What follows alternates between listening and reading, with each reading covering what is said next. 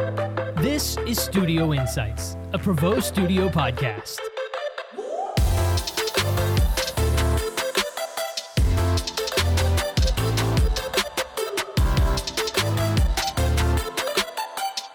Hello, everyone. Welcome to another episode of Studio Insights, a podcast from Prevost Studio. I'm Tyler Kern, joined as always today by Peter Prevost, President and Director of Design at Prevost Studio. Peter, welcome to another episode of the show. How are you doing? Hey, doing good.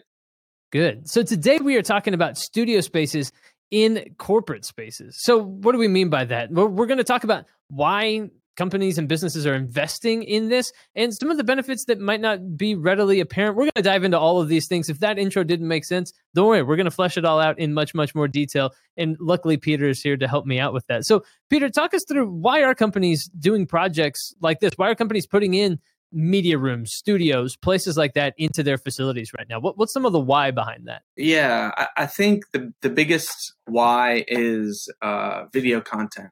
And that video content is being produced in, quantities that we really haven't seen before. And so companies are using video specifically to do kind of one of two things, kind of internal communications or external communications, or both. Mm-hmm. And so what do I mean by that? Internal communications would be more like, there's a quarterly C-suite address to the, internal organization, or quite frankly, it could be like internal training around certain things. External would be more, external communications are more, it could be training. It could be training for potential clients. It could be instruction. It could be thought leadership around whatever industry that company is in. And I think that companies, now that video has kind of evolved as a communication medium, it's a lot cheaper than what it used to be. It's a lot faster.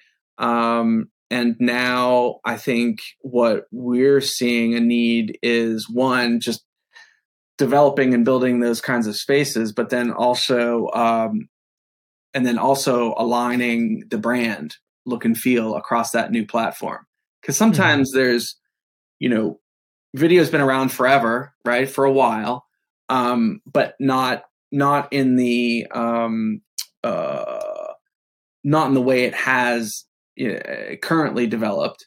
But it's been a lot more democratized recently, right? Like, absolutely. More people are creating video. Yeah, absolutely. And so, brands that were doing video 5, 6, 7 years ago, they have, a set, or let's just say an environment that, now that video has become much better, the technology around it to produce it is a lot easier. Oftentimes what they had before versus what they need doesn't match their brand anymore. And so what we try to do is help realign the look and feel of that content with what the brand is currently. And then, more importantly, or just as importantly as kind of aligning the brand, is kind of giving clients, or giving our clients that are now broadcasters interesting spaces, but also spaces that help them present their content in better ways, whether it's a touchscreen,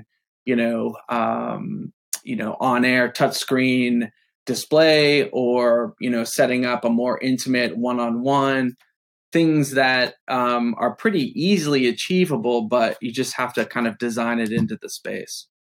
Yeah, and one of the things that you and I have talked about is that you're seeing that space much more reflected, or it might even be vice versa. You're seeing the broadcast media space be reflected in the overall corporate space, and those two things are kind of, those two worlds are kind of melding together, whereas they used to maybe be very distinct in a TV studio or something like that. But now you're starting to see those things really start to come together in an interesting way. And I'm curious, more than anything, how you begin to tie some of those elements kind of all throughout a space, as opposed to it feeling very segmented.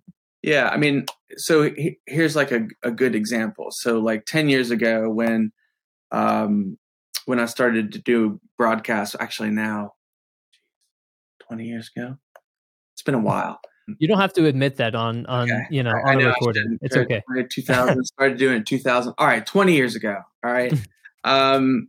Broadcast was over here as kind of a project type, and interior architecture or office workplace was over here.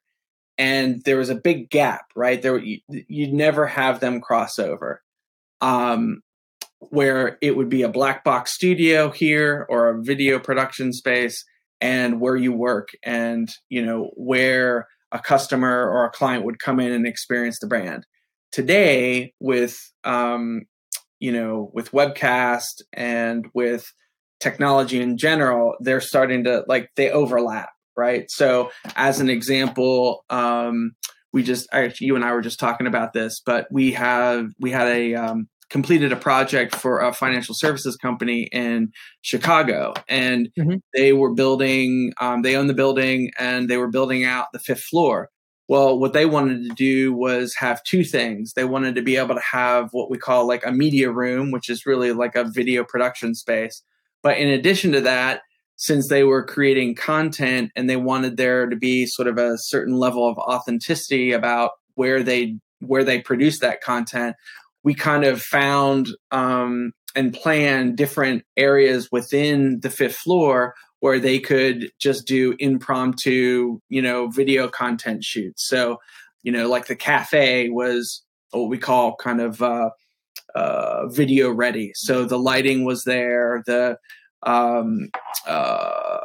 shots were already planned with locked off cameras. And so we're kind of building video production spaces within an office workplace, which again, even 5-10 years ago didn't exist, let alone 20. So they're really starting to kind of do this. And that's not just for like traditional, like commercial broadcast clients. I mean, that's more like, corporate clients, whether it's financial services or professional sports or technology companies. So it's really, really pretty interesting. I mean, that's one of the reasons why a lot of I would say several of the large multinational architecture firms are starting or have already started, digital media groups in-house or, video production planning groups in-house.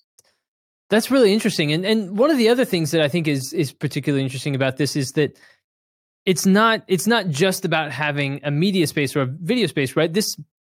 These types of spaces aren't just places to produce video. It's also it also helps communicate your brand identity and who you are as a brand, and serves more functions than just this is a place where we record video. Yeah. I mean, so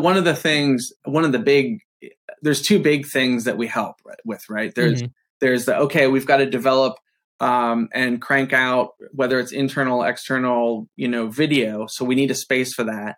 But then it's also like brand alignment in this kind of relatively new platform of video, right? But then the third consideration, which we are more and more getting asked, is how can we leverage the studio across, other opportunities?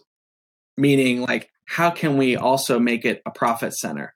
And so, this could happen. Well, I mean, this is happening in the financial services field a lot, and then also even professional sports, where you may have game day, or you may have, on the financial services company side, you may have certain content you need to produce. But what happens to the studio? How do you use the studio when your own content needs are already met? And so what's interesting is, I mean, obviously in sports, you have the opportunity to, bring a sponsor on for the naming rights or whatnot for the studio. But what's interesting is now you have, a flexible space where you could have, outside clients come and use the space, right? Because today we're developing and designing studios where, yes, it can be branded for the specific use that it's being designed for, but with technology being as it is, it allows you to like totally transform and rebrand the space. So not only can you use it for, you know, my, I don't know, my, what would I have? I don't know. I don't even like baseball. My football team. Okay. Yeah. But you have the ability to use it not only for the football team or the professional sports, you're able to bring in other users that will pay to use that space, right? That's a great point.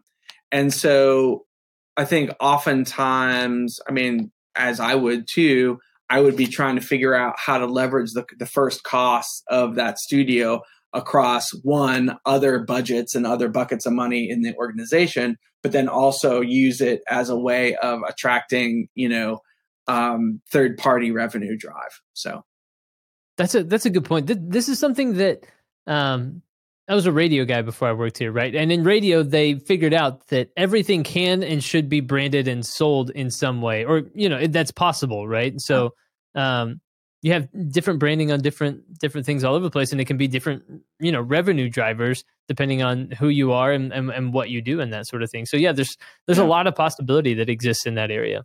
As much as we always have these similar conversations, there still is a lot of education that needs to happen, right? And so, you know, not only the types of clients that can use the studio, but also like how the studio can be used in different ways. So, like as an example, we've had multiple projects that kind of paired. In one example, they kind of leveraged the studio and their hospitality suite. So they had meeting and event space that they could do, you know, they could cater events, that they had this wall that would open up the hospitality suite and space to the broadcast studio. And so in a way, the broadcast studio was kind of this value added amenity. Now, not that they were producing video in it, but it was kind of like an asset that was really amazing, that made that hospitality suite really attractive. And as a result, they were just busy year long. So obviously studio leveraged through hospitality, but then there's several examples, but another example is that we had a studio that was built right next to an auditorium.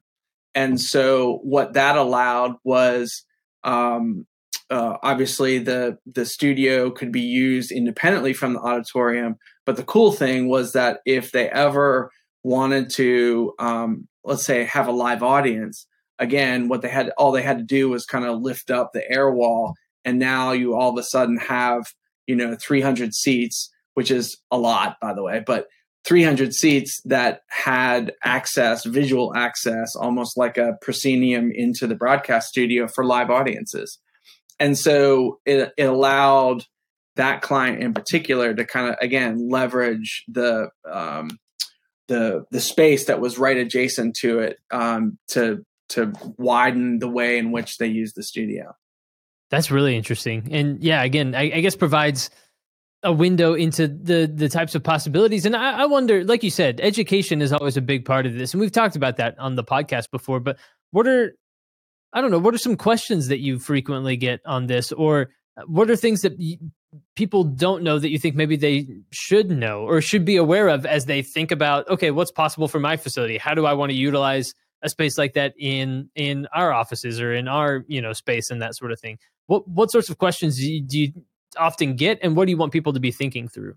So I mean, one of the obvious questions is, how do we leverage this price tag across other opportunities, right? I mean, there are ways to do inexpensive, broadcast studios, without a doubt, right? Right. There's places and clients, we have clients like that it makes sense. But when we're talking about like ground up facilities, for instance, or new headquarters, building that asset in at the beginning versus after the fact is always easier to do. So one of the questions is, we're building this headquarters. How do we use and engage the studio in a new and interesting way around fan experience? Yeah. Right. So that's in particular, that's in the sports arena, right? Where there's a new headquarters that's being built. Let's again leverage the studio not just as a black box studio that you can't see into. How about we put it along the tour route and actually use it to engage fans? And whether that means that they have the opportunity to record content themselves in that studio, or it's just a peek through to production that's happening live, or quite frankly, even just something as simple as, a door or a window or something opening up that allows them to see behind the curtain is like huge as a way to leverage it. And then it becomes, potentially part of a marketing cost, right? That can be shared across departments. So that's one of the questions, is like, how do we leverage this new studio in this new, whether it's a headquarters or facility? The other thing that's happening, and that's for professional sports, but it's also happening specifically for us in financial services, where let's say it's a financial services company and it's all about kind of us being thought leaders around, it could be financial trends, it could be corporate, it could be, on the personal side or individual side. Once that studio is developed, being able to have prospective clients come in and see the studio, right? Where it's not just this black box studio that's kind of enclosed and nobody sees, but it actually becomes almost like a physical man. This sounds a little out there, but it almost becomes like a physical manifestation of your thought leadership around the content and the speciality that you have, right? Yeah. And so when prospective clients can come in and say, hey, not only are we producing content for our own out here, you now as a potential client or as a client have the ability to make content out of this facility as well, becomes a huge seller, right? And it's not only is it it's really a differentiator, right? Right. And so those are the trends that we're seeing. Now, not everybody is going to be doing large facility builds that need that level of planning and engagement, but at the end of the day, these spaces are integral into how companies are presenting themselves across the video platform. Well, it's really interesting watching these trends kind of play out in real time and having these conversations with you about them, because it's certainly as interesting of a time for video as I think I've ever seen, or we will maybe ever see, just because of the unique factors that are all kind of playing into this particular moment in time, and creating spaces, studio spaces that make the office a more appealing and attractive place to be. I think is also another part of this that for some companies can't be overstated, right? Having a place that people actually want to come back to as an office is part of this. Yep. Yeah, I couldn't agree more. I think, one of the things that, as part of that, in terms of video production, is how do we create a place that's authentic, right? That tells very directly what we do and how we think about things. And whether it's integrating AV, meaning digital display technology, as an experience, right? Or leveraging that same AV technology within a video production studio. Just the fact that technology is now being incorporated provides for multiple ways of storytelling and creating, again, I hate that it's like creating a brand really like a brand experience through the AV that you can, or through the digital display technology that you can feel, and it becomes palpable, which is, I think it's cool. I mean, at the end of the day, we want to, especially now that people are returning to work from working remote, like we want to create something that's special, that's something that's unique, that when you come to the office, it engages you, right? And you feel like you're part of something that's larger that you can't experience at home. And using digital display technology to do that is one tool of accomplishing that. Excellent stuff, Peter. As we come to the end of this particular conversation, this has been a fun one. I've really enjoyed getting a chance to kind of knock these topics around. Any final thoughts? Anything you want to leave our listeners with, or anything we haven't covered yet that you think, hey, people should know this? Well, I think one of the things, I've just thought about this.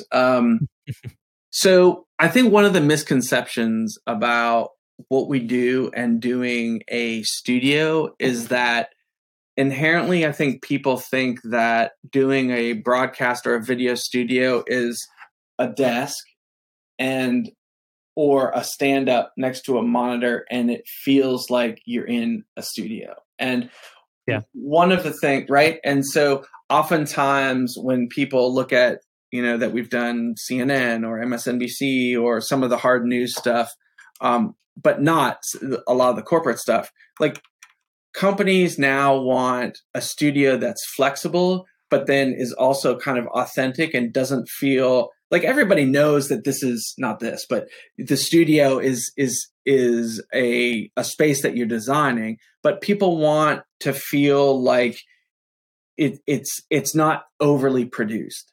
And I think that one of the trends that I'm seeing in particular in terms of what clients want is, okay, we want a video production studio that doesn't feel like a video production studio, that feels authentic to where we're working. And so oftentimes, like that's where I think for us and for me, like I'm able to kind of pool our interior architecture and our architectural background to create a space that, yes, you can still tell it's a studio, but it isn't as formal, right? It's approachable. You feel like you're in a space that is more hospitality, like less cold studio, not approachable, and scripted, right? That's the big thing. I mean, oftentimes the content that brands are producing, they really don't want it to be necessary. Like it's scripted, but it doesn't feel scripted from a kind of an audience perspective. Yeah. That was a very long last comment, but I appreciate it. For sure. No, I like it. And it was unscripted, just like you were talking about. Yeah, there you go. It's good.